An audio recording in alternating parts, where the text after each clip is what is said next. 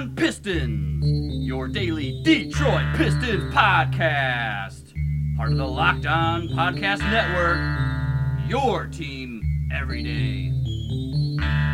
What is happening, and welcome to the Locked On Pistons podcast, your episode for Wednesday, April 25th, and we may have seen the last of a couple of NBA and basketball legends. Your boy Matt Shook here, an AP freelance writer in Chicago covering the NBA and a Pistons fan follower my whole life, a sports newspaper reporter professionally for over a decade as well. Today we're going to run down Tuesday's possible swan songs, a couple of playoff games, or a few playoff games actually. We're going to run down Wednesday's schedule and look ahead a little bit to the Western Conference semifinals as well. We are also going to have a Pistons-themed tribute for Dwayne Wade and Manu Ginobili, two future Hall of Famers who may have played their last NBA games on Tuesday night. And, of course, we're going to have another segment of Pistons playoff playback. We're going to the mid-'80s for this one as well. But first, Tuesday night, the Boston Celtics topped the Milwaukee Bucks 92-87. The teams have held serve at home through 5 games, and the Celtics now lead the series 3-2. Marcus Smart returned for the Celtics after having the thumb injury, making an impact in his first game on the court since mid-March. He had 9 points off the bench, but filled up the stat sheet in a variety of ways. 22 and 14 for Grand Ledge's Al Horford and the Celtics. Chris Middleton, former Piston, led the way for the Bucks with 23 points. Giannis had 16 points and 9 rebounds in addition to 9 assists. Not the dominant game that you might expect from the Greek Freak on the road, but like I said, holding serve, and I kind of like the slow burn. It actually reminds me a little bit of the Pistons-Spurs finals in 2005 when, until that Robert Horry shot, every team had kind of held serve at home there, with the Pistons losing Game 5 and then winning Game 6 on the road in San Antonio. So we'll wait for some disruption in that series. They will go at it again on Thursday night in Milwaukee and creates great drama the rest of the way. Obviously, the pressure on the Bucks to hold serve at home now, and then you would expect a Saturday Game 7 possibly, if necessary, in Boston. But teams that don't need games to be necessary anymore, Philly closed out Miami 104-91, winning that first round series 4-1 there in 5 games. The 76ers will play the Boston-Milwaukee winner in round 2 whenever that happens. Meek Mill got out of prison, the rapper, and showed up, and it was a party in Philadelphia. J.J. Redick had 27 points. Joel Embiid had 19 and 12. Ben Simmons 14 and 10 rebounds. Kevin Hart was all over the place. All sorts of Villanova players. Jeffrey Lowry from the Eagles. Everyone that's involved with Philadelphia. I don't think Rocky was there, but Sly Stallone will probably show up for the finals or something like that. The governor was there showing up as well. I don't know. I guess I understand if Philly's your substitute team and all. I've talked about my affinity for Ben Simmons on the podcast before, and I understand why folks would like Joel Embiid, although he's not my guy. Certainly, I'm rooting against the 76ers the rest of the way, especially a team that's too much too soon. I mean, especially a Philly sports scene that's gotten too much success of late, and it's not exactly the most likable fan base either, in my opinion. Now, maybe, obviously, I could be wrong, and maybe you guys feel that way, and maybe Detroit's the one that's the unlikable fan base, but of course, we're a little bit biased here on the Locked On Pistons podcast, and that's just me. And then speaking of teams that got bounced, in addition to Miami, the Warriors bounced the Spurs at home 99-91. Kevin Durant had 25 points. Klay Thompson found his stroke. He had 24. Draymond Green played well, 17 and a career playoff high 19 rebounds. In his final game this season with the Spurs, LaMarcus Aldridge had 30 points and 12 rebounds.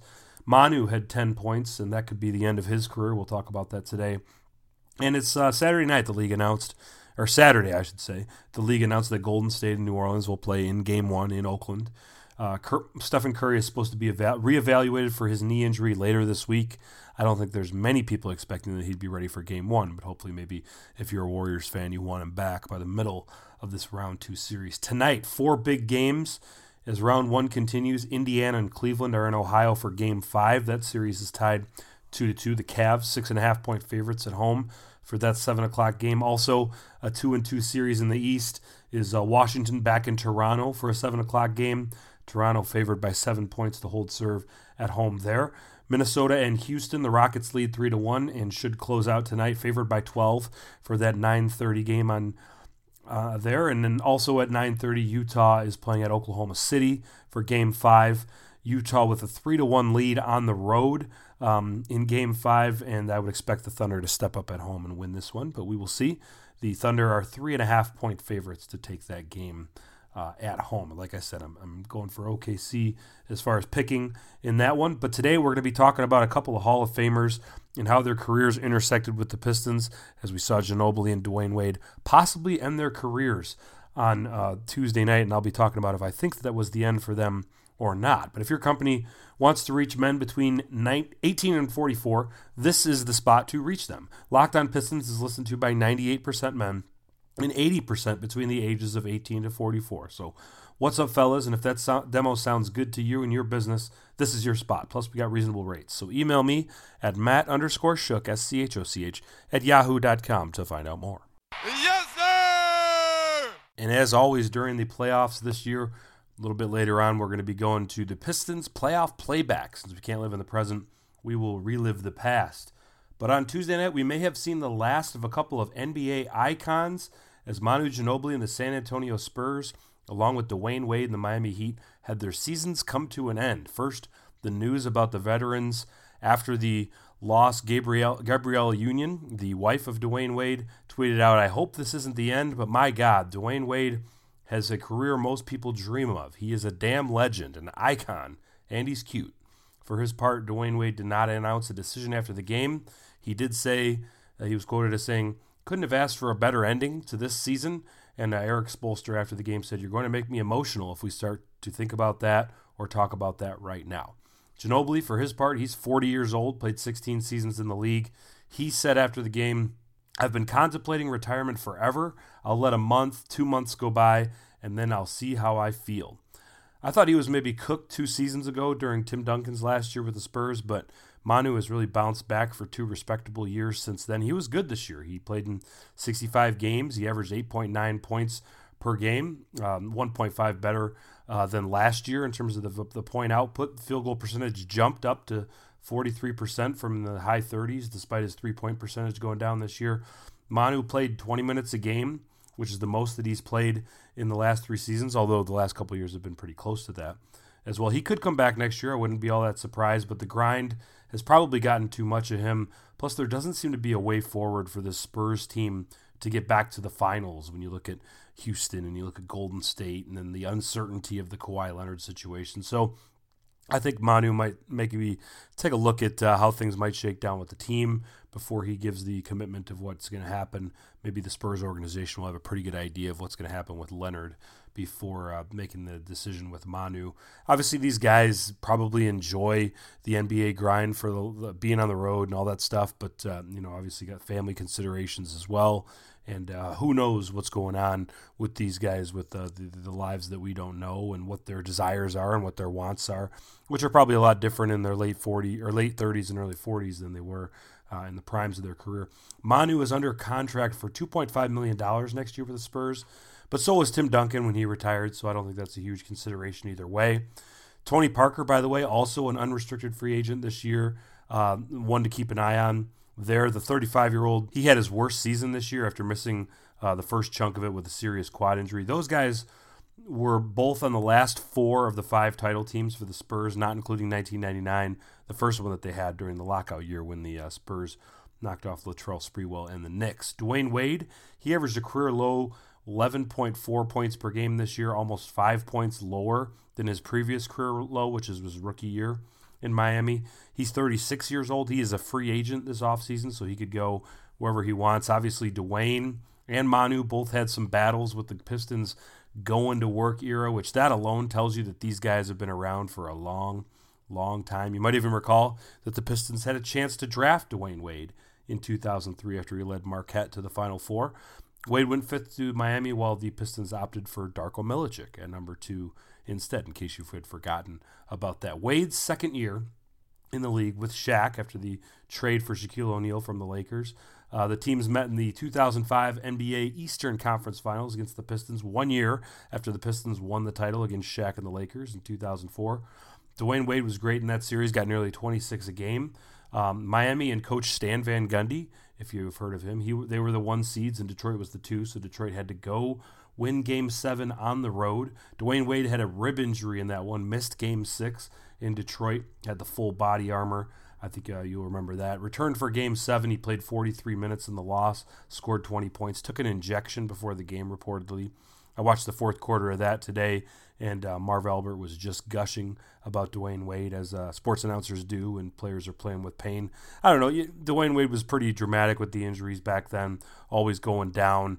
And it was distasteful if you were a rival of his. Obviously, if you were a Pistons fan who was like, why is he always limping around after he goes down? Obviously, the Pistons were a tough team that inflicted a lot of pain, but it always kind of seemed like Dwayne Wade was playing that up a little bit. But the lovely thing about the Pistons being so bad since then is that these days that stuff is kind of forgotten, and you can kind of enjoy the final 2/3 of Dwayne Wade's career without the Pistons being involved in the relevant picture of the NBA. So while the Pistons floundered, we could enjoy guys like Dwayne Wade and Manu Ginobili.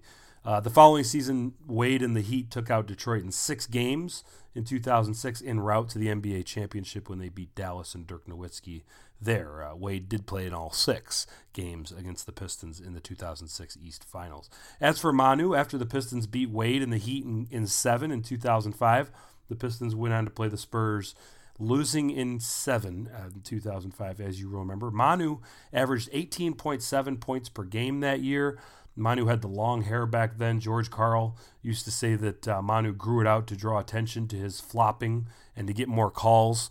This was a time when Greg Popovich kind of was trying to control Manu Ginobili throughout the early part of his career, but really took the reins off of him and let Manu be Manu. A couple articles that I read referenced how his mentor, Larry Brown, the coach of the Pistons at the time, had some of those same issues with Allen Iverson, and he kind of learned maybe from some of the things that Larry Brown went through and figured out a way to kind of let Manu be Manu, but still able to kind of control his star player and figure out a way to make him fit within the team structure. And obviously, with 2005 as evidence, that worked out brilliantly. In 2004, the Spurs lost to the Lakers in the playoffs there. The Derek Fisher shot, miracle shot from the sideline, was the one that you'll remember from that.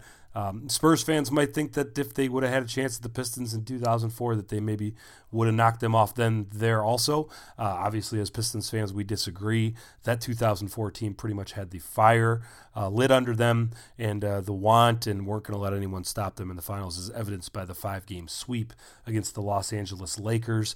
It's interesting to see when teams try to go for that repeat title, and it is hard. Obviously, you get the minutes and the amount of games that you have to play to go deep into the playoffs one year and then play the following season. But I think it's just human nature to not have that same drive for that second title. And I think we saw that a little bit from the Detroit Pistons in 2005 going up against a team in San Antonio that was beatable. And I know that Ginobili and Parker and Tim Duncan and that home crowd and role players like Ori and Bruce Bowen, very good players, obviously, but I don't think that team was unbeatable or anything like that. But Manu's heroics down the stretch in some of these games were a big reason why the Spurs got to the finish line there. In the clutch, it was Manu. I mean, other than that big shot Bob Horry Game 5 at the Palace that a lot of Pistons fans try to erase from their memory, it was Manu who was making the big shots in that series at the end of some of these games. Game 7 in particular being one of the only close ones. If you remember, games 1 through 4 were blowouts for the home team before Game 5 in the Palace was the first close game of that series. I watched some of that game just now to Game 7. Manu had 23 points, 4 assists, and 5 rebounds in Game 7. If you're not on YouTube watching some of this stuff as a Pistons fan during the playoffs, I don't know. I mean, it's the best way to live vicariously through the past. So as I talk about some of these things, you can find most of this stuff on YouTube. So check it all out there. In that Game 7, Manu really took it to Ben Wallace and some hard dunks. Not really over him, but definitely wasn't afraid of him and kind of set the tone, got the crowd going crazy with a couple of monster dunks there. I really thought, even at the time, that Tim Duncan winning Finals MVP that year was a little strange. I thought he was off in a few of those tight games, came up small in Game 5, and Ori was the one who came up big. And really, in all seriousness, as I watched Game 7 again and looked over the stats, I might have given MVP to Ginobili, especially with the way he played in Game 7. Tim Duncan led the Spurs in scoring in that Game 7, but he was 10 for 27 from the field, and Manu had 23 to Tim's 25. The big baskets were for Manu, and he also made 4 free throws in the final 22 seconds, 4 from the line to help seal the victory. Cut off a couple of seconds in the final seconds there with a smart heady play where he had a path to the basket, but instead dribbled around and knocked off a few more seconds. That was the kind of play that Al Michaels and Hubie Brown really loved on the ABC call there. But like I said, Manu kind of iced that game with some free throws. A couple of legends, Dwayne Wade and Manu Ginobili. And who knows, maybe both those guys come back next year, or maybe one of them. But if we have seen the last of them on an NBA court, salute to a couple of the game's great icons. Obviously, Manu Ginobili, his Argentina national team past is maybe even just as important to him in some ways as his Spurs career. I was in Rio for the Olympics last year in 2 years ago in 2016. As Ginobili played his final game, his final year with the Argentinian national team. He played with Andreas Nocioni and those guys, the crew that really built up Argentina basketball to what they were. They won the gold medal before as well, but the U.S. took them out in the quarterfinals in Rio, and I was covering that game. Well, I was basically at that game. I wasn't really writing for anyone. It was kind of some downtime for some of the Virgin Islands athletes that I was covering, and I went and checked out that game, took some photos right courtside, and it was interesting because Argentina and Brazil, such a rivalry in all things, and especially sports, and even though Brazil was already knocked out, the hosts in the basketball tournament, they didn't make the medal round. All the fans showed up and were chanting with the Argentina fans the whole time. And Ginobili, just an outstanding competitor, and it was a treat for me to be able to see him play his final game for the Argentinian national team there. Played with Luis Scola, obviously, for many years as well with the Argentinians, and a credit to his nation and a credit to the game of basketball as well. And Dwayne Wade, a Chicago guy who made his mark, obviously, with the Miami Heat throughout his career, won a couple of titles there. Congratulations to those guys from Pistons Nation. And we're going to be looking back for a little bit, some more happy times in Detroit's Pistons playoff playback. And since we can't live in the present, we'll have to relive the past. But also coming up this week, the NFL Draft coming up Thursday night. And if you're not ready for it, you need to get onto Locked On Lions with Matt Derry of Detroit Radio. Check that one out every day. Also, all the other podcasts we have here on the Locked On Network. And check out our landing page at LockedOnSports.com. The Locked On Network, your team every day. Now it's time for Today in Pistons playoff playback. April 25th, 1986. A little bit of a forgotten rival for the Pistons throughout the 1980s. Sometimes we think the trajectory is always up for teams on the rise when we think about the Pistons' 2 championship eras. But today we'll talk a little about a bad boys season that kind of got lost in the shuffle a little bit. The team got to the playoffs for the first time in 1984 and were beat out in the first round by Bernard King and the New York Knicks. 85, the team won a playoff series against New Jersey, but then lost in round 2 to Boston in 6 games. And guys like me who weren't really, I was alive back then, but this is a little bit before my time. In 1987, we remember that the Pistons would get another shot at Boston, losing in 7 in the Eastern Conference Final. There's a steal by Bird. The whole Bird would be just another player if he was white series in 1987. But in between those 2 years, those 2 matchups with Boston that ended the seasons, the Pistons had a tough transitional season. 1986, it was Joe Dumars' rookie year. Rick Mahorn was brought in from the Washington Bullets as well. The Pistons recorded the second straight 46-36 season, but were just the 5 seed in the first round of the Eastern Conference, taking on Atlanta, the 4 seed in a 3-out-of-5 series. Had to go down to the Omni for the first 2 games.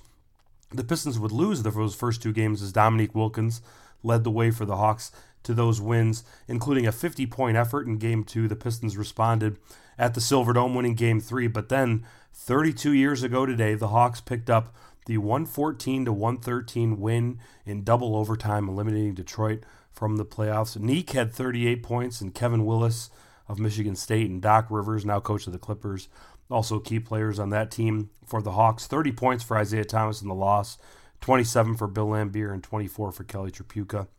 Like I said, I think Pistons fans my age, who, by the way, like I said, this is a little bit before my time. I was 3 years old when this game happened, and I certainly don't remember it. But I think Bill Laimbeer is a guy who might get a little bit shortchanged by people of my age, kind of characterized just as a goon.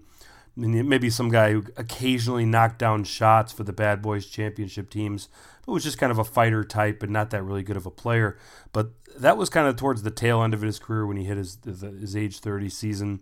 And from then on, before that in his 20s, he was a 4-time All-Star. And again, I think that gets lost in the shuffle a little bit for Pistons fans of my age. And then after this season, the Pistons would make big changes going into next year, trading for Adrian Dantley, giving up Tripucka and Kent Benson there, also acquiring Sidney Green in an offseason deal, and also drafting a couple of guys that would help the front court, named John Sally and Dennis Rodman, to be continued on some of those stories. But give us a follow on Twitter at Matt_Schoch, SCHOCH, another underscore after that, and also on the Locked On Pistons Twitter account. Also check out the Facebook page at Locked On Pistons-Matt Schoch. If you are an iTunes listener, and you should be, go ahead and subscribe to the podcast there. Give us a rating and review. That helps us on the charts and lets people find the show as well. So thanks, everyone, for listening, and enjoy the games tonight. And we'll be listening to hear if any more Stan Van Gundy news comes out. Enjoy your day, everyone.